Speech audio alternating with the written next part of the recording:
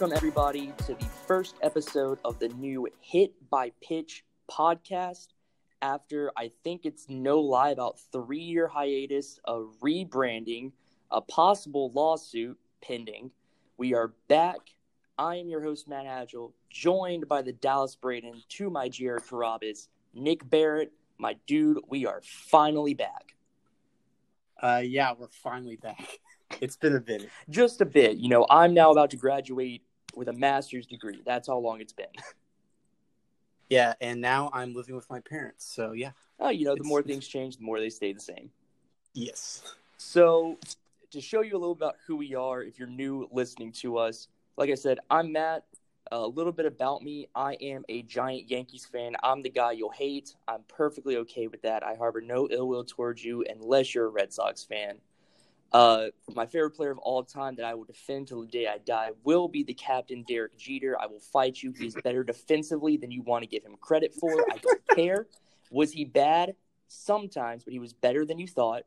My favorite player right now, I mean, it has to be Nolan Arenado for me. I'm a defensive guy first. You can score as many runs as you can and still lose the game, but you only need one run to win it, so I'm a defensive-minded dude. Nick, tell the people about yourself. Yeah, so I'm not part of the evil empire. I'm a Braves fan, which is the correct choice. You're part of the sad empire. What do you mean? And, growing up, 90s Braves, Chipper Jones, easily my favorite Not player a wrong of all answer there time. at all. And then currently, I got to go with my boy Acuna, just electrifying. And we'll talk about this later. I think he's a top 10 player, but we will talk about that later. I can't disagree with Acuna. Acuna is a great player. If I had to choose my favorite Yankee, LeMahieu, easy pick for me right there. The dude is pretty much Jeter 2.0, except he has a little bit better defense, hits to all parts of the field, not so much as just a push hitter. And yeah, LeMahieu, in my opinion, is the second coming of the captain. And I was going back and listening to the last podcast we recorded. You want to know what the last podcast we recorded on? You want to know how old it was? Machado and Harper hadn't signed. Yeah. The rumor at the time was Machado to the White Sox. The Padres weren't even a player for Machado. That's how long it's been. It's been so long that, the whole Harper versus Trout debate was still maybe a thing back then. It was slightly a thing. It was, Harper could be the best player in the league that justifies this paycheck, but now it's like, I don't know. He's definitely not competing with Trout. Yeah, I think we'll talk about this later, but with our own list. But I think there's a clear now number 1 versus 2, 1A, 1B. Mm-hmm. I think if 1A just gets to the playoffs, let alone wins a ring. And I think we all know who we're talking about right exactly. now. So let's roll right into it. So over the past week, MLB Network has been counting down their top 100 players. A couple just rankings that I completely disagree with, just off rip. We're going to get into the top 10 here in a bit. So the one thing I wasn't a big fan of is they valued a lot on the 2020 season and the 2021 projections. And the reason I'm not a big fan of that is, at least for using this past season, just because of the fact that, 60 games, that's not a ton. I mean, that's not a lot of games to me that can determine how good a person is or isn't. And, and something also bigger role last year, suspensions, obviously we knew Joe Kelly was probably not stepping foot onto this list at any point. But again, the whole 8-game suspension he had at the beginning of the year, remember, was equivalent to I believe it was a 22-game suspension in a full season. I think we even saw it within the 60 games. Jose Ramirez, he started off the season kind of bad. He did. And then he turned it around and became an MVP candidate. He got that hot within 60 games. And so some of these guys that had off years like Yelich, who knows, maybe later on he turns it on and turns the season around and he maybe doesn't fall as deep, or, I don't know. I wouldn't put too much stock into 2020. It's not, and so like I'm looking at the list right now. It says in 6. So this is like the synopsis from MLB.com. It's I'll just run through the top 10. So real quick, their synopsis in 6 episodes of top 100 players right now. The 4 guys: Greg Amsinger, Sean Casey, Ron Darling, and Harold Reynolds count down the top players in the MLB based on player performance over the past several seasons, with an emphasis on 2020 and projected 2021 performance. So before I even start counting anybody, how are you? Like, my big question to these guys is, how are you going to rank an MVP winner outside the top 30? Jose Abreu was ranked 31st. They ranked his teammate Tim Anderson above him. How are you? The dude won the MVP. And you're telling me that he's not a top 30 player in the league. He came in at 31st. Yeah. Like that. So I'll go through the top 100 real quick. So I'll start at 100, and then I'll stop at number 11, and then we'll get into the top 10. So we had 100, Randy Arozarena. No problem with it. His postseason performance, in my opinion, earned him a spot here. I have no issue with him in the hunt at coming in at 100. 99, Trey Mancini. 98, JD Martinez. Then we have Giancarlo Stanton, Tyler Glasnow, Josh Hader, Luis Robert, Kyle Lewis, Austin Meadows, and Byron Buxton to give us that first group of 10. I think Buxton might be a little low personally. Dude had a killer second half. Yeah, but I think that just that bat there it's still not there for him. I agree. I agree, but he's becoming the player he's been projected to be. Yeah.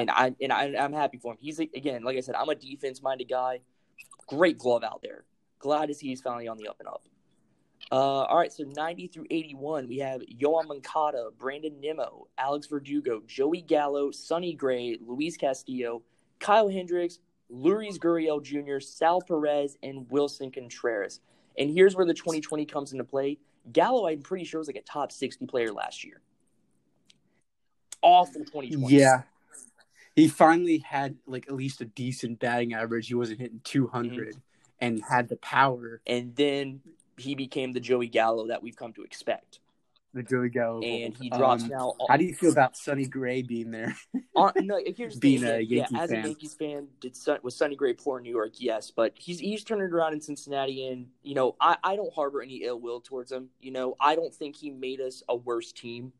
Was he the best pitcher for us? Absolutely not. But, if you slot in anybody with his caliber at that point, we're probably the same type of pitcher. We're probably the same type of team. I don't think Sonny Gray pulled us down as a team. And so, I'm happy to see him, pretty much thriving in Cincinnati. I was a fan of him on the A's. That's why when we picked him up, I was very happy about it.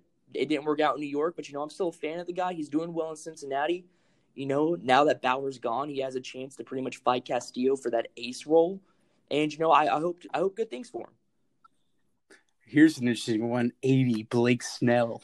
Blake Snell at 80. I just got off the Cy Young Award. I don't know how. I don't know how Blake Snell's that. Yeah, so 80 through 71, we have Blake Snell coming in at 80.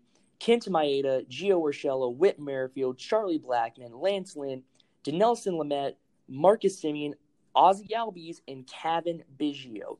Big issue for me is Biggio.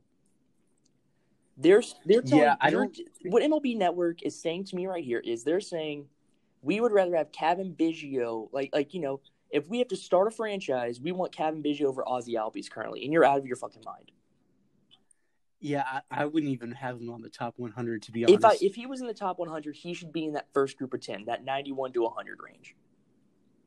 Yeah, he's still got a lot to prove. I mean, he's shown power, but his batting average, his consistency has not been there at all. To me, it's very clear of the 3 young core in Toronto, which, spoiler alert, Vlad Jr. isn't on the list, so don't be looking for his name.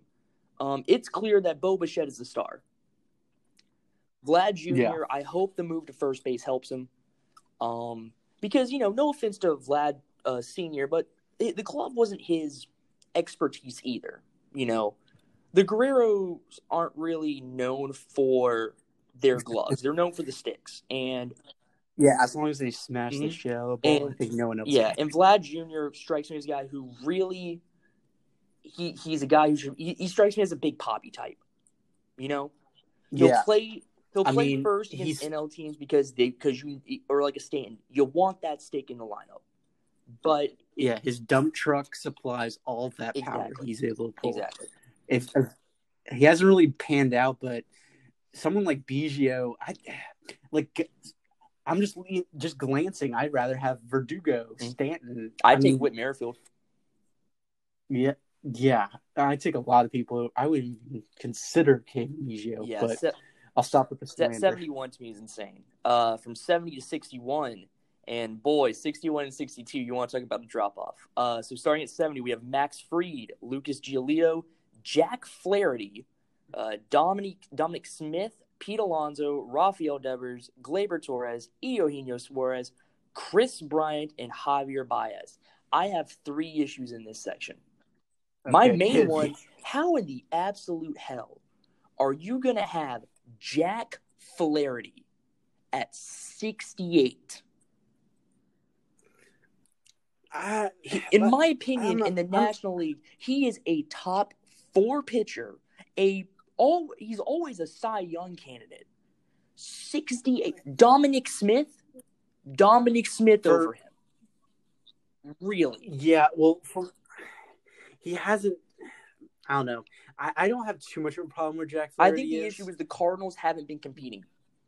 I think that's and Max Fried, I mean, he definitely has if he continues what he did last year, I see him being a lot higher. I agree. I think this is where past seasons come into play. Yeah, but it must be because I have always had a big hate boner towards Javier Baez. Yeah, Javi I think Baez he is Chris the most Bryant, dude. 61 and 62.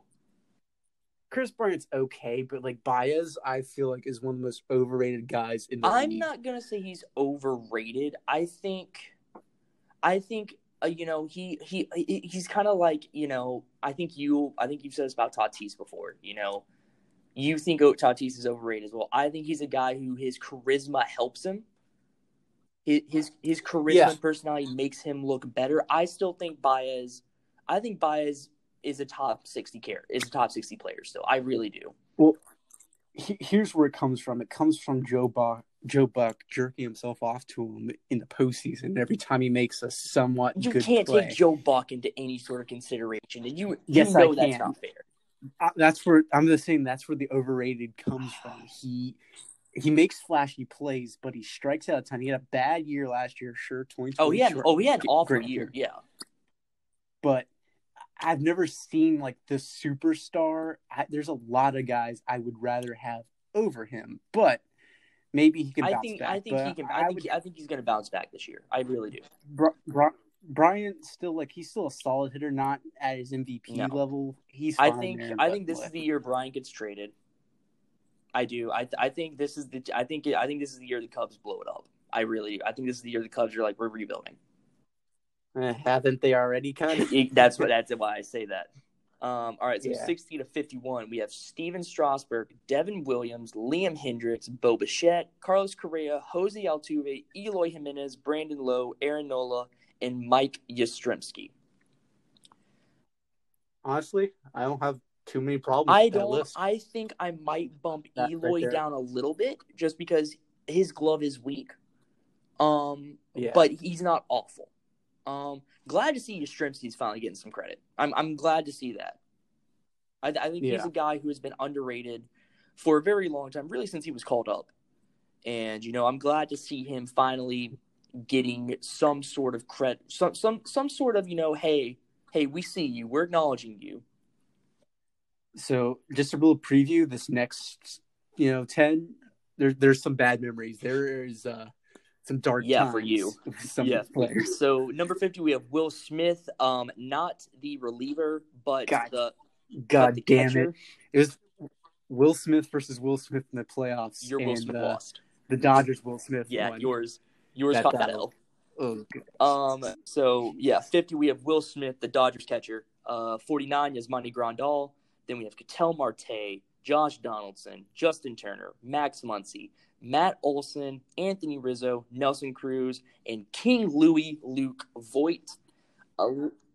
Man, I'm just having a lot of this PTSD is not this. from This some is of a those names. section that hates your guts. A lot of Yankees fans I've seen have been a little bit upset Luke Voigt is ranked so low. I'm not. I think it's actually a very fair ranking. 2020 was his breakout year.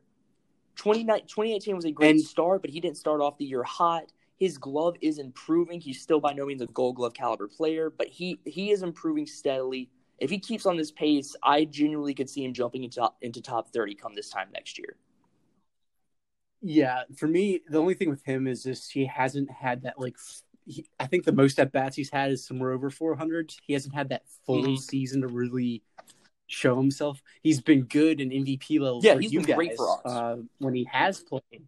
But, yeah, I just want to see a little more out of him before I bump him up. I kind of agree. And a couple guys that I'm glad to see are still getting some sort of some sort of acknowledgement are the 42 through 44 being Nelson Cruz, Anthony Rizzo, and Matt Olson. 3 guys I love. Nelson Cruz is still fighting off Father Time.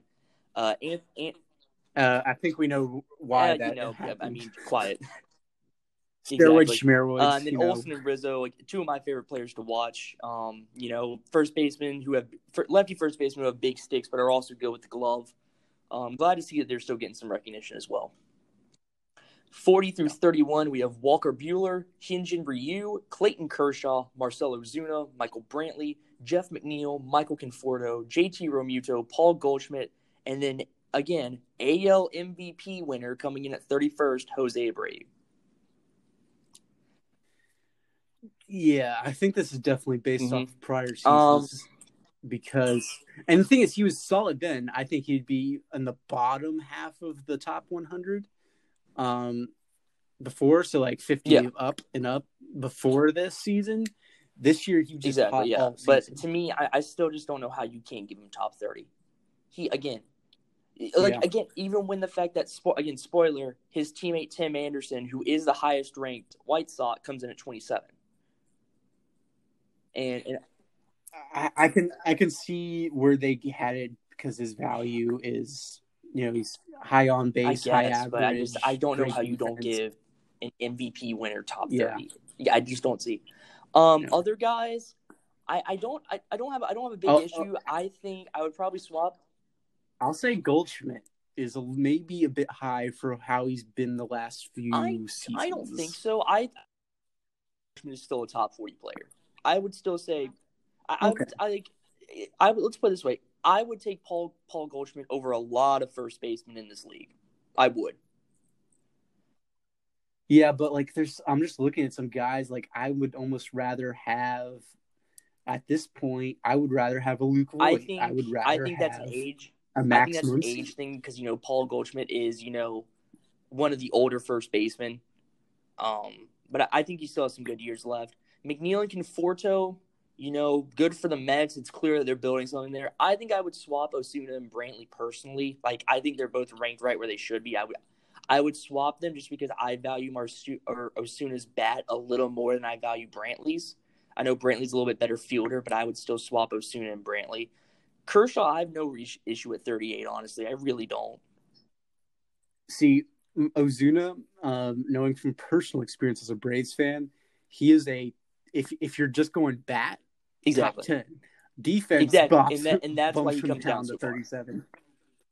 Yeah. But yeah, I think this is probably, honestly, this little section, aside from the Jose Abreu thing, this might be one of the most. I think this might be the second or third one that I just look at and I'm I agree with pretty much all those.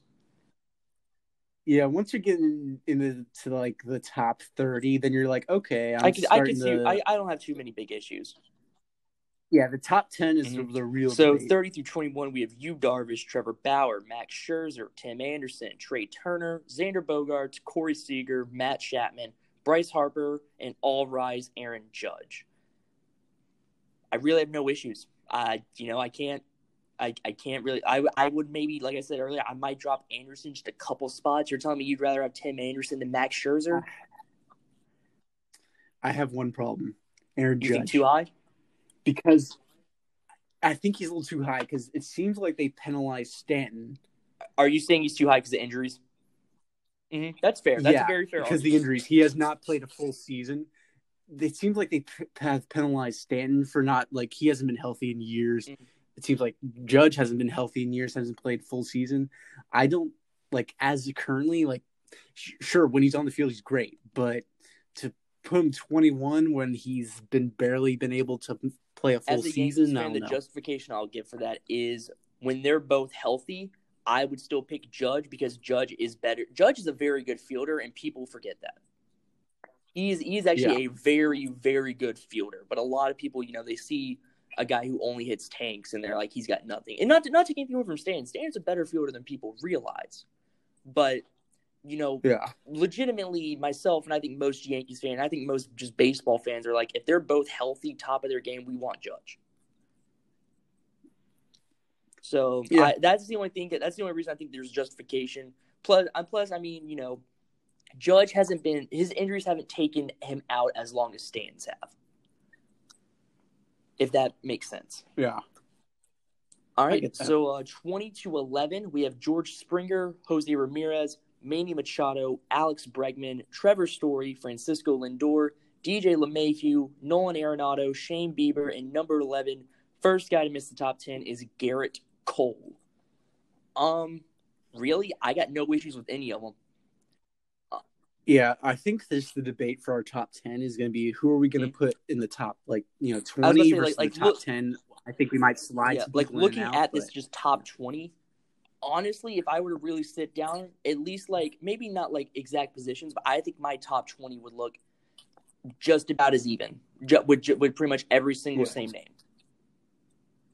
Maybe I dropped Bregman partially because Astro bias, but also because he really didn't have a good 2020.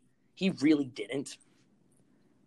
But he's coming in at 17. I probably would drop him to just straight 20.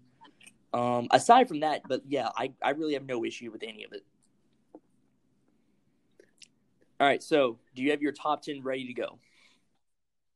I'm ready. So what we'll do is we'll read off who the MLB Network had, and then we'll go into who we have respectively.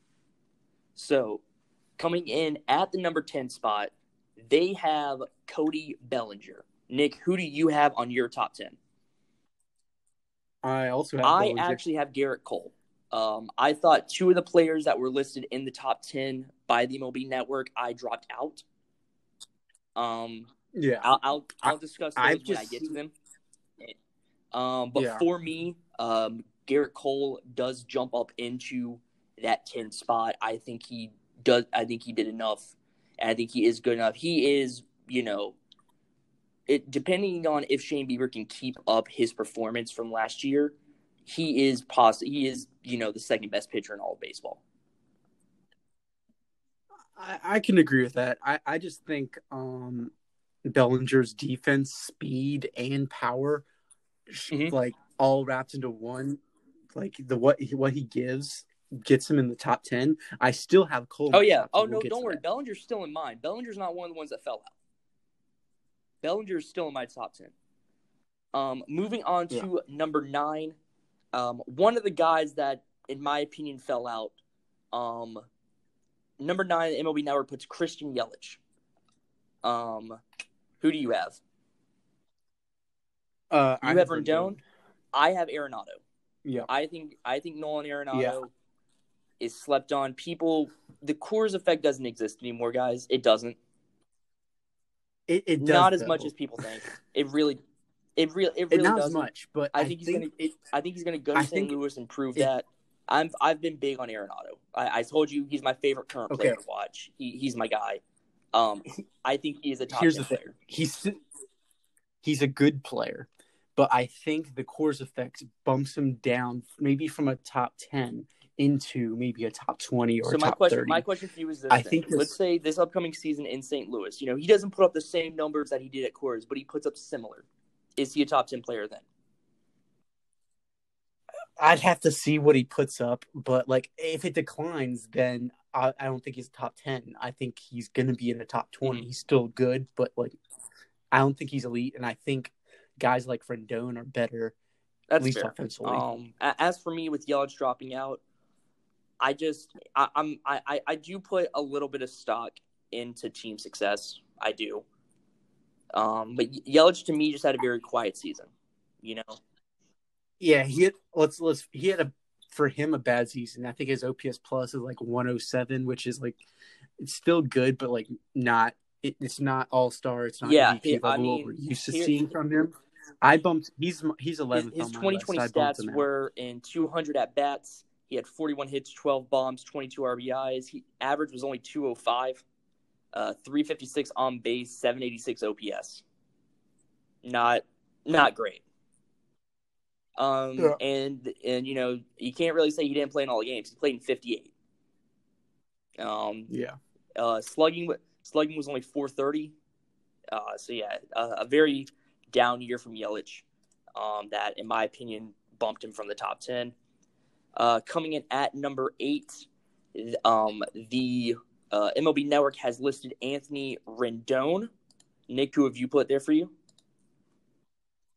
8. You had Garrett Cole. I had Acuna.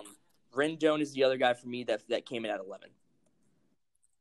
You know, I hold nothing against Anthony Rendon, but you know, I said at the start, I'm a guy who values defense over offense. That's why Arenado makes the top 10 and Rendon doesn't. See, I think I may also have some bias. As a Braves fan, facing that guy for a while, he's pretty good defensively. I think he's better than people think because the main thing with him is his bat, and his bat is elite in multiple areas. His 2020 splits in 52 games, he batted 286, 418 on base percentage, 497 slugging, 915 OPS. Really good year. It's just, again, you know, like I said, myself personally, I like to see some defense out there from him. Hence why Arenado makes it. And but if I had to put an 11, it would probably be Rendon. I think Rendon would be the guy for me that just misses the cut. Number 7 for the MLB Network, they have Ronald Acuna Jr. Nick, who is your number 7? For number 7, I also have Ronald. I have Bellinger. Like I said, for me, Acuna is 8. And this is where I do take a little bit of team performance into effect. You know, I don't think the Dodgers win the World Series without Bellinger. I think Bellinger, you know, because of that, I do give him that slight edge over Acuna. I think both are fantastic. You know, if you were to tell me that, you know, other people have Acuna 7 and Bellinger 8, I would look at them and completely understand. You know, I think those are two guys that are going to be the future of baseball, especially the future of outfield. That's center field position. Yeah, not to put too much into the postseason, but in the postseason, facing them, guys like Justin Turner, he scared me a heck of a lot more than Bellinger ever did. That's why I have him at 10 fair. For me, is that sometimes he could be super inconsistent and have swing and miss, especially in that NLCS. The defense and speed always will be there, but that's why I kind of have him 10 rather than bump down like a little head. Acuna, I mean, he's solid all around. He does solid in the postseason. Yeah, that's why I had him a little bit ahead. You know, looking at his season stats, you know, it was a little bit different season than what he's used to. You know, of the 3 years he has, you know, this was his lowest when it came to batting average. However, both on base percentage and slugging percentage were actually higher the highest of his career so far, which led to his highest OPS. Batting average came in at 250, 406 on base, 581 slugging with a 987 OPS.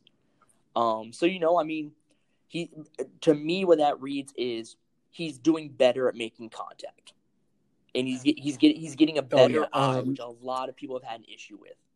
I mean, the thing that I've noticed from him is that he used to swing at a ton of pitches that were unnecessary. His eyes improved. He's walking a lot more. That just shows a lot to his development. To put those walks into perspective, in his first career season in 2018, in 111 games, 433 at bats, he only had 45 walks, with 2 of those being intentional. In 2020, in 46 games and only 160 at bats, he came away with 38 walks, with only 2 of those being intentional. That is such a massive improvement.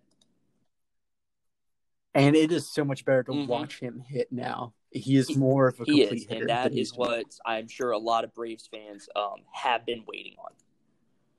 So, coming in at the number 6 spot, We have got MLB Network has listed Fernando Tatis Jr. Nick, is he your number 6?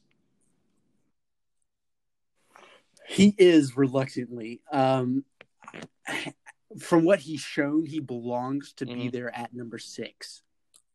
I do think, though, the sample size is ridiculously small, and I am a little cautious putting that high. But I just when I look at his stats, I just cannot deny how great he is. For me, my 6 is Soto.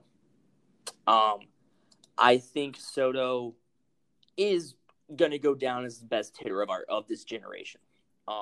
I think just already he has proved that. He has proved that he will be the guy that will go down as arguably, the next Ted Williams. I've heard a lot of comparisons too, and I don't think they are wrong.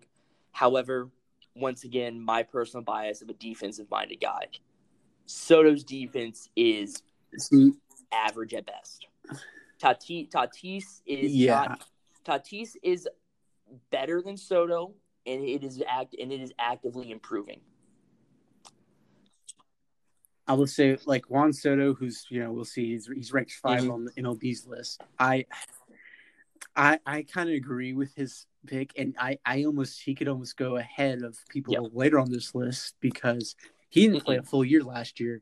And honestly, facing him, I have a mini bottle of whiskey right now. He made me want to drink that way too many times. Facing him is a nightmare because the man does not swing at anything out of the strike zone.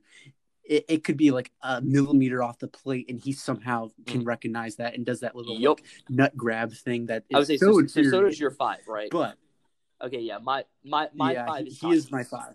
So we can just talk about them together. Yeah, so like I said, for me, Tatis with that improving defense is what puts him above for me. But no, like I said, Soto is a guy that the bat is insane, but again, the defense is something for me that as somebody whose favorite team is the AL team. I watch AL baseball a lot, and so I know the type of player that people would put at a DH.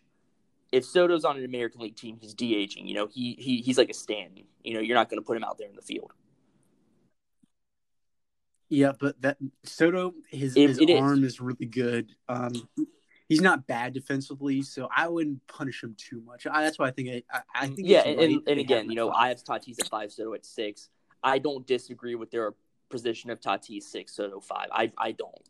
Because, like I said, my personal bias puts him at 6, but I completely understand. Coming in at number 4, MLB Network has put your reigning NL MVP. Finally! Go on. Freddie Freeman. The man is finally getting the respect that he deserves. It's been ages. The man has been criminally underrated for a long time. And the fact that he's in the top 10 makes me so happy. That he has been one of the most consistent players in the National League. Other players have, off years here and there. He has been pretty consistent for a long time. He's excellent defensively. His bat this year was, bar none. If Soto maybe played a full year, there was a debate, but Freeman, the best bat in the National League, super consistent, does well in the playoffs. I mean, he's the best first baseman in the National League, I think, clearly right now, or not just in the National League, but in baseball. Just based off his track record last year, I think he's just been consistent. Guys maybe Pete Alonso, he had a flash in the pan year, kind of regressed last year. Freeman's been consistent. He deserves to be number 4, in my opinion. So if you couldn't tell, Freddie Freeman was who they put it for. There's a reason I didn't say a word because as the Braves fan, you took over. Freeman's my number 4 as well. I agree with everything you said. He's been a consistently good player. Just to put in perspective, as I'm sure you probably know this, but so since the 2016 season, you want to know what his lowest batting average was? 295. What is it? That's his lowest season batting average since 2016. Which, by the way, 2016 he batted 302. So, yeah. Yeah. And the thing is, they shift because he can't hit the ball. He's not a good opposite field hitter. He's not. Actually, I would count it he's actually pretty good at it. Watching all the games, I guess statistically it pans out, but he's someone that can burn you the opposite way. He's the most complete hitter on the Braves. He can hit it to all fields. he got like a T drill from Chipper Jones, and like their focus is, I think it was like to hit it like, you know, left of center, so just constantly hitting it the opposite way. Also good with the gloves. He's just I think he's really criminally underrated. I think he should have won a Gold Glove at this point. I don't know what they're seeing, because watching Braves games, him at first is amazing. I think he's just entering his prime. We'll see a few more years of this scary elite Freeman. Yes, with all the young Braves, this is our window. I hope it doesn't close prematurely. But so let's move on. At number 3, MLB Network has Jacob deGrom. That's my number 3. I see no reason he's not top 3. Far and away the best. Yeah, far and away same the best here. pitcher. I think we're all in agreement. Imagine if he could get run support. Imagine now that he's actually finally going to get run support. Yeah, I one can dream. I'm not going to go a bet against the Mets, because I've done this before where I've like, seen the players they signed and be like, maybe they fixed it. No, I'm going to wait till see this actual lineup, because even when the Mets have been like decent, like hitting wise, for some reason they're just like on deGrom. Yeah, like, they just suck. Like the one time that a win should be a lock, and they're like, nah. Yeah, deGrom to me, but far and away the best pitcher. Like I said, like Cole is the only one that in my opinion comes close to the top 10, and that's him coming in at 10. And you know, deGrom's the 3rd best in the game. So, I see no issue there. Yeah. He's been consistent, and he's been elite for so long that, I mean, no drop off. He's actually, I think, gotten even better. And he says he wants to be a Met for life, so we'll see if that happens. Number 2, or really 1B, and the B stands for Betts. Mookie Betts coming in, and that's because we all kind of know number 1. But no, Mookie Betts at this point solidified. It used to be Bryce Harper versus the number 1. And now it's Betts. I think clear number 1. Now it's Betts, and Betts has surpassed Bryce. Like Bryce Harper is not in the conversation at all. Still solid player, still good player, but Mookie and the number 1 Mike Trout player in baseball, Mike Trout. It's 1A, 1B. I mean, I think it's pretty much a unanimous agreement who is the best player. The consistency, the longevity. Mookie Betts has shown flashes of being exactly like Mike Trout, and he's not just flashes, but consistently he's been good. He's had a few down years that Trout hasn't, which is why I think Trout, for me, is number 1. He's just a complete player in every aspect: arm, fielding, hitting. He walks, he steals bases, he's fast, defense. Mike Trout is perfect. Legitimately a once in a generation talent. He is our generation's King Griffey. And I don't think that is overestimating or anything like that. He is for our generation that really missed the prime Griffey years. We have that right now in Trout. Yeah, I just hate that the Angels are bad. It just I feel sucks sorry the soul on me, and I know it's unfair to kind of try and force him to have a personality. I know he loves the weather. Greatest That's a hobby weatherman I've ever seen. Are you kidding me? But I know like people want him to like. I just want him to be him, but like the one thing I want to see him in is in the playoffs. And you know that's another reason that I like the fact that guys like Tatis, Betts, Soto, you know, they have that personality, is because you know they pretty much, you know, they do what the MLB wants Trout to do, you know. Yeah. Overall, it's a criminal list. Like I don't hate like overall. I can kind of agree. There's a few players here and there, like Kevin Biggio. But overall, like we said, overall, the top 20, every single player, I really don't see an issue with. I think it is fair to say that these are the top 20 players in baseball. I don't think that's even though I might bump a guy up here or there, like slightly change it. It's just that there's no one in there that like even that's criminal. Like he's even Yelich, like way too high. Both who I bumped from the top 10. they're not falling past 15, in my opinion. They're still top 15 players. Yeah. I'm just like, they're Yeah, you so can't go wrong. That's the MLB Network's top 100 at least. I believe it was Ron Darling. I can't remember exactly who it was, but I know there was one that a lot of people had issue with because they were listing guys like Bregman in the top 10. Trevor Story was jumped from in that same list. It was like Trevor Story jumped from 16th to 10. Bregman went from 17 to like 7. But again, it was Brian Kenny. You are correct. It wasn't Ron Sterling. It was Brian Kenny. You're correct. I mean, if he goes back to his, I think 2019 self, Bregman, you could definitely say that. But I don't know. I'd like to see how he is a full season after all the Astros scandals, all that stuff. He could definitely crack back into the top 10. That was our take on the top 100. We just wanted to go ahead and get that out there because that was something that did just drop. And speaking of and that was also kind of like the big news going on, or at least it was, until Trevor Bauer and Noah Syndergaard decided to exchange words on Instagram or Twitter. Yeah, I say I tried to follow it as best I could, and I know for starters, also with Trevor Bauer. Let's just get this out of the way. You hate the way he made his decision. I see no issue with it. I see no issue with him going to the Dodgers. Okay. I do, because his whole thing is like short-term deals fine, but I didn't see it as a money thing for him, and I think the Mets were close.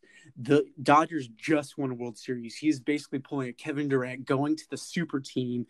It's kind of cheap if you're, making that team better. But to be fair, if he's on the short-term deals and wants to win, there's no struggle. I think it says more. If he goes to the Mets, he goes to New York, he helps turn that franchise around and takes more of a risk and has to overcome more. That is more impressive to me than going to a team that is already super loaded. They're a juggernaut at this point. They're the Yankees of the 90s. They're scary to face. It's amazing the Braves what we were able to do, because a lot of people expected them to just sweep us. But I don't respect the move at all, especially how he kind of led the Mets on, like sending subliminal messages. I know that was part of his little cute thing he was doing. Kind of lost respect to him. He's the Kevin Durant of the MLB going to the super team. Let me read Noah Syndergaard's tweet. He kind of sent a subliminal message. He said, so there's a picture of the Mets they tweeted, basically of Noah Syndergaard laughing and smiling. Noah Syndergaard quote tweets us and sends a subliminal message.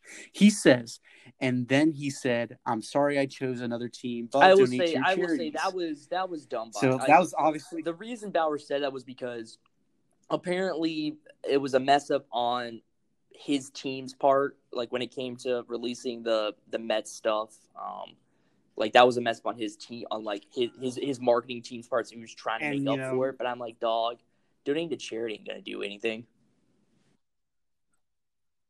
Yeah, and Bob Nightingale, of course, was the one to, claim that. A word of advice to anybody out there: if Bob Nightingale ever says anything, just know the complete opposite is going to happen. Just know that. That just proves you can have a job. Just know that for a fact. If Bob Nightingale ever says anything, if he says your favorite team is about to win the World Series, congratulations, you're not finishing above 500. Good job. He's a glitch in the simulation, because he never gets and we're not talking right. Talking just like, he misses like the big stuff. No, I don't think he's had a bright take all off season. Yeah, and the thing is, here's where it probably came down to. They announced that there's like 2 teams left for Bauer to pick between, and he probably just took a 50-50 shot in the wind to be first, and he was wrong. And because he was wrong, so Syndergaard tweeted out that little,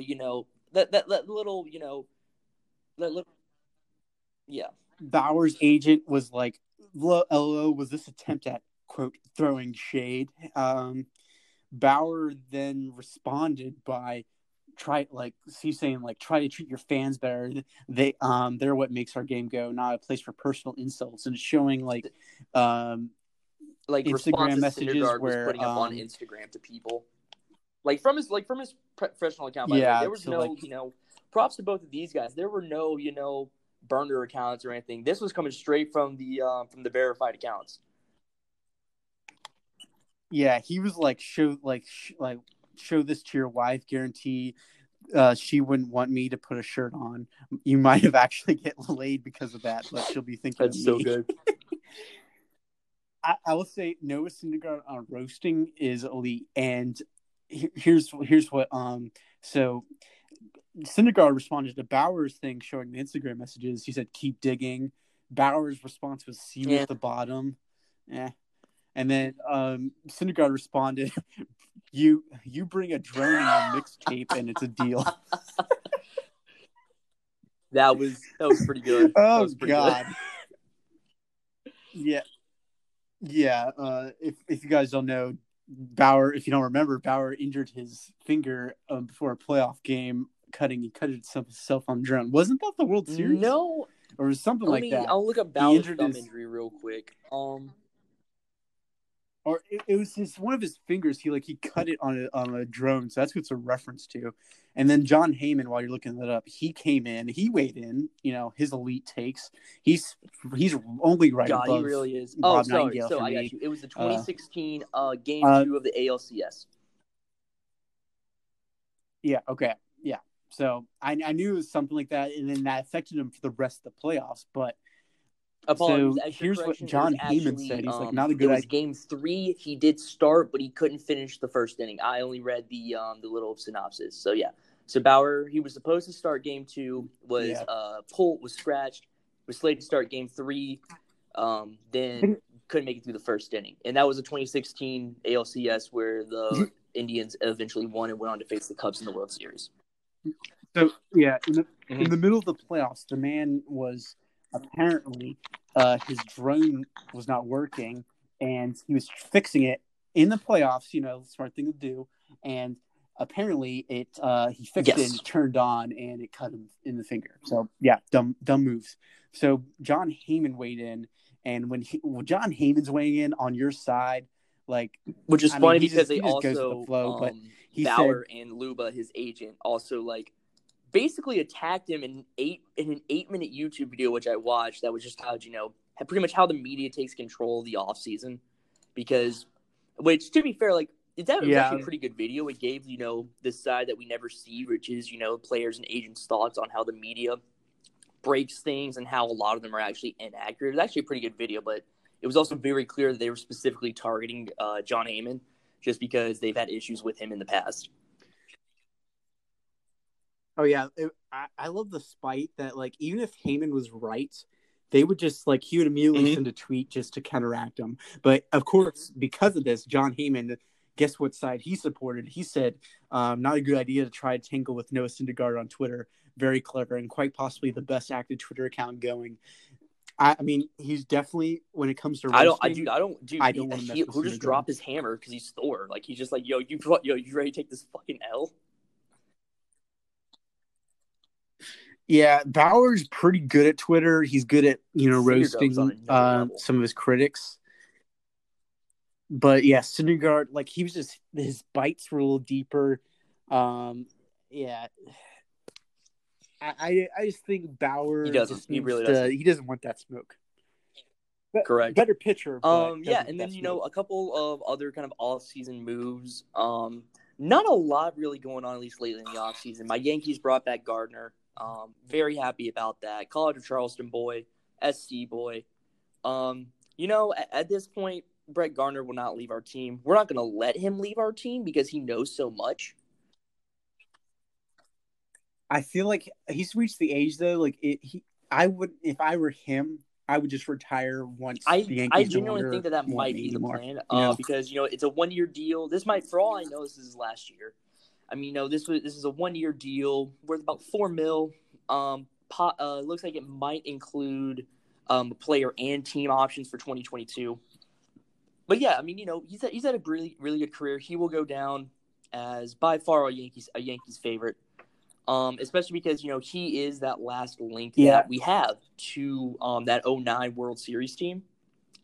Everybody else is either left the team or is retired.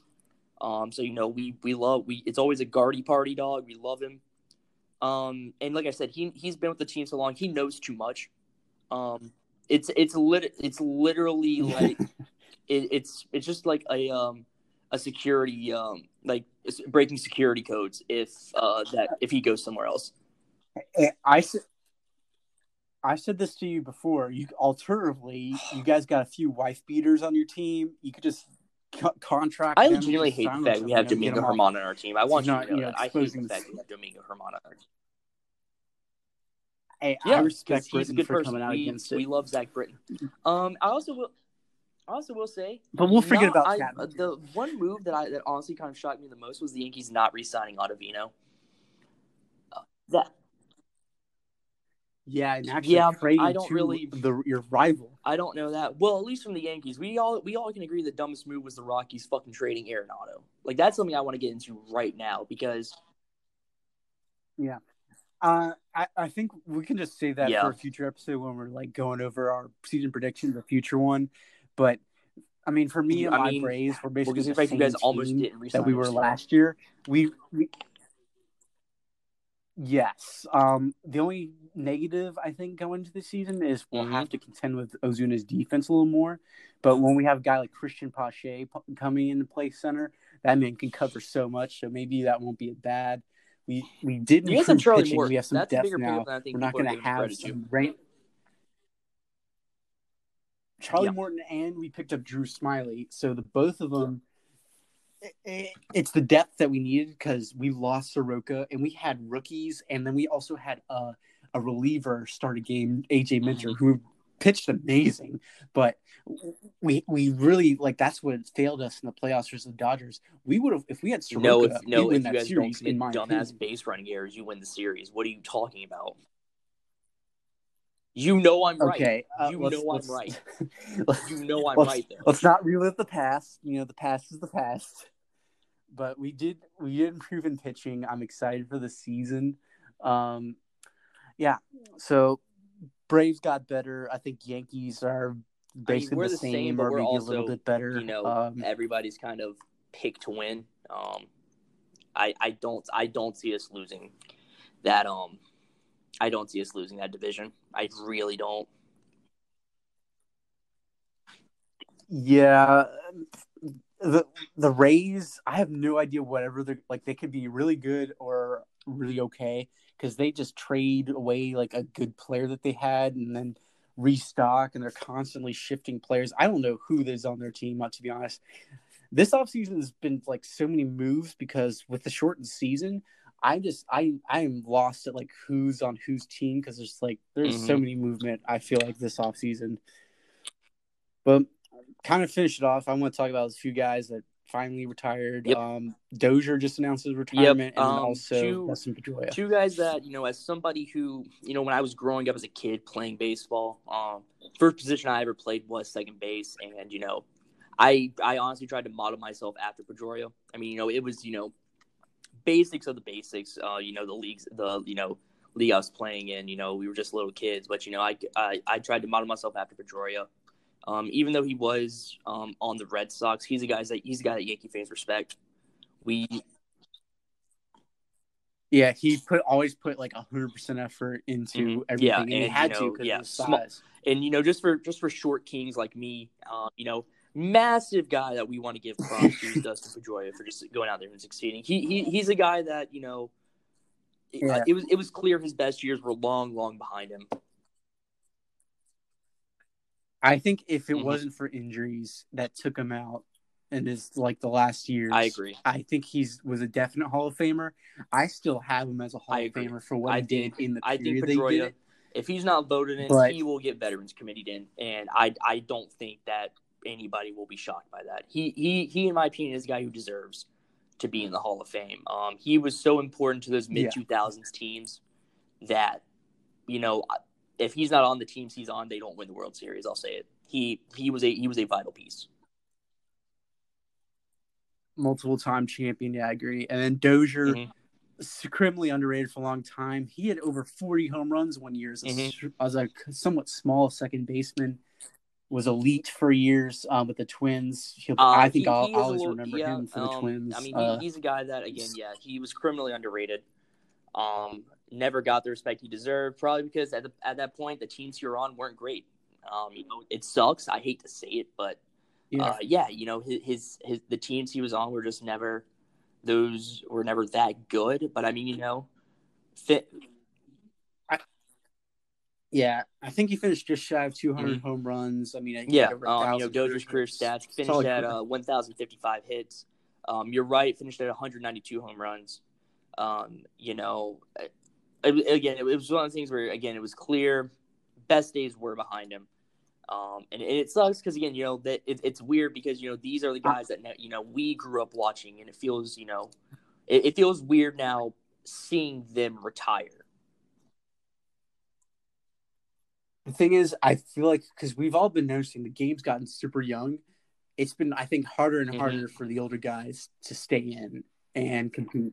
And because this youth wave has come in, we're seeing a lot of guys retire, but I think the one constant is, and no one's really talking about this guy, is Oliver Perez. That guy will never retire. It seems like he is 43. I think he just signed a new contract with the Indians, I believe. I forget who he signed with, but he's still in the league.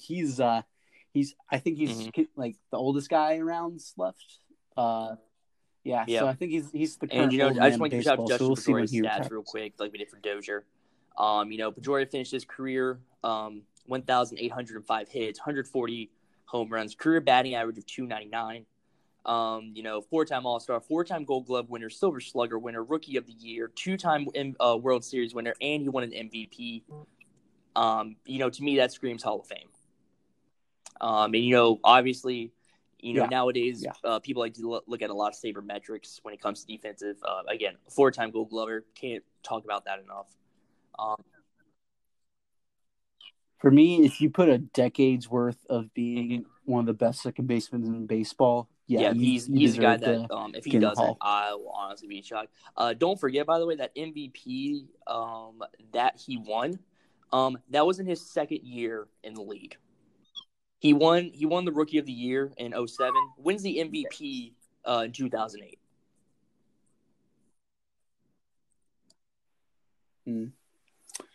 Well, what a amazing career. I think he's kind of like one of the last guys of the the old Red Sox old guard from their I think he is their long championship I think run. He is the last one. It's from this classic Red Sox. I'm trying my best to think of who was on that roster then. I mean, I'm actually looking at the 2009 Boston Red Sox roster right now, to see is anybody still around. I mean, technically John Lester is. He was 25 at the time. So was Jed Lowry actually. But I mean, really, Josh Reddick. But I mean, really, outside of that, and those were those guys as rookie or second year in the league. Really, nobody else from that time is still out and playing. Well, I mean, it's great to be back on the pod.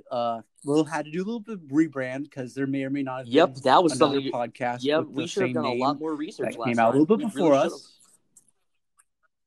Yeah, we were touching balls. Yeah, we just fire from the hip.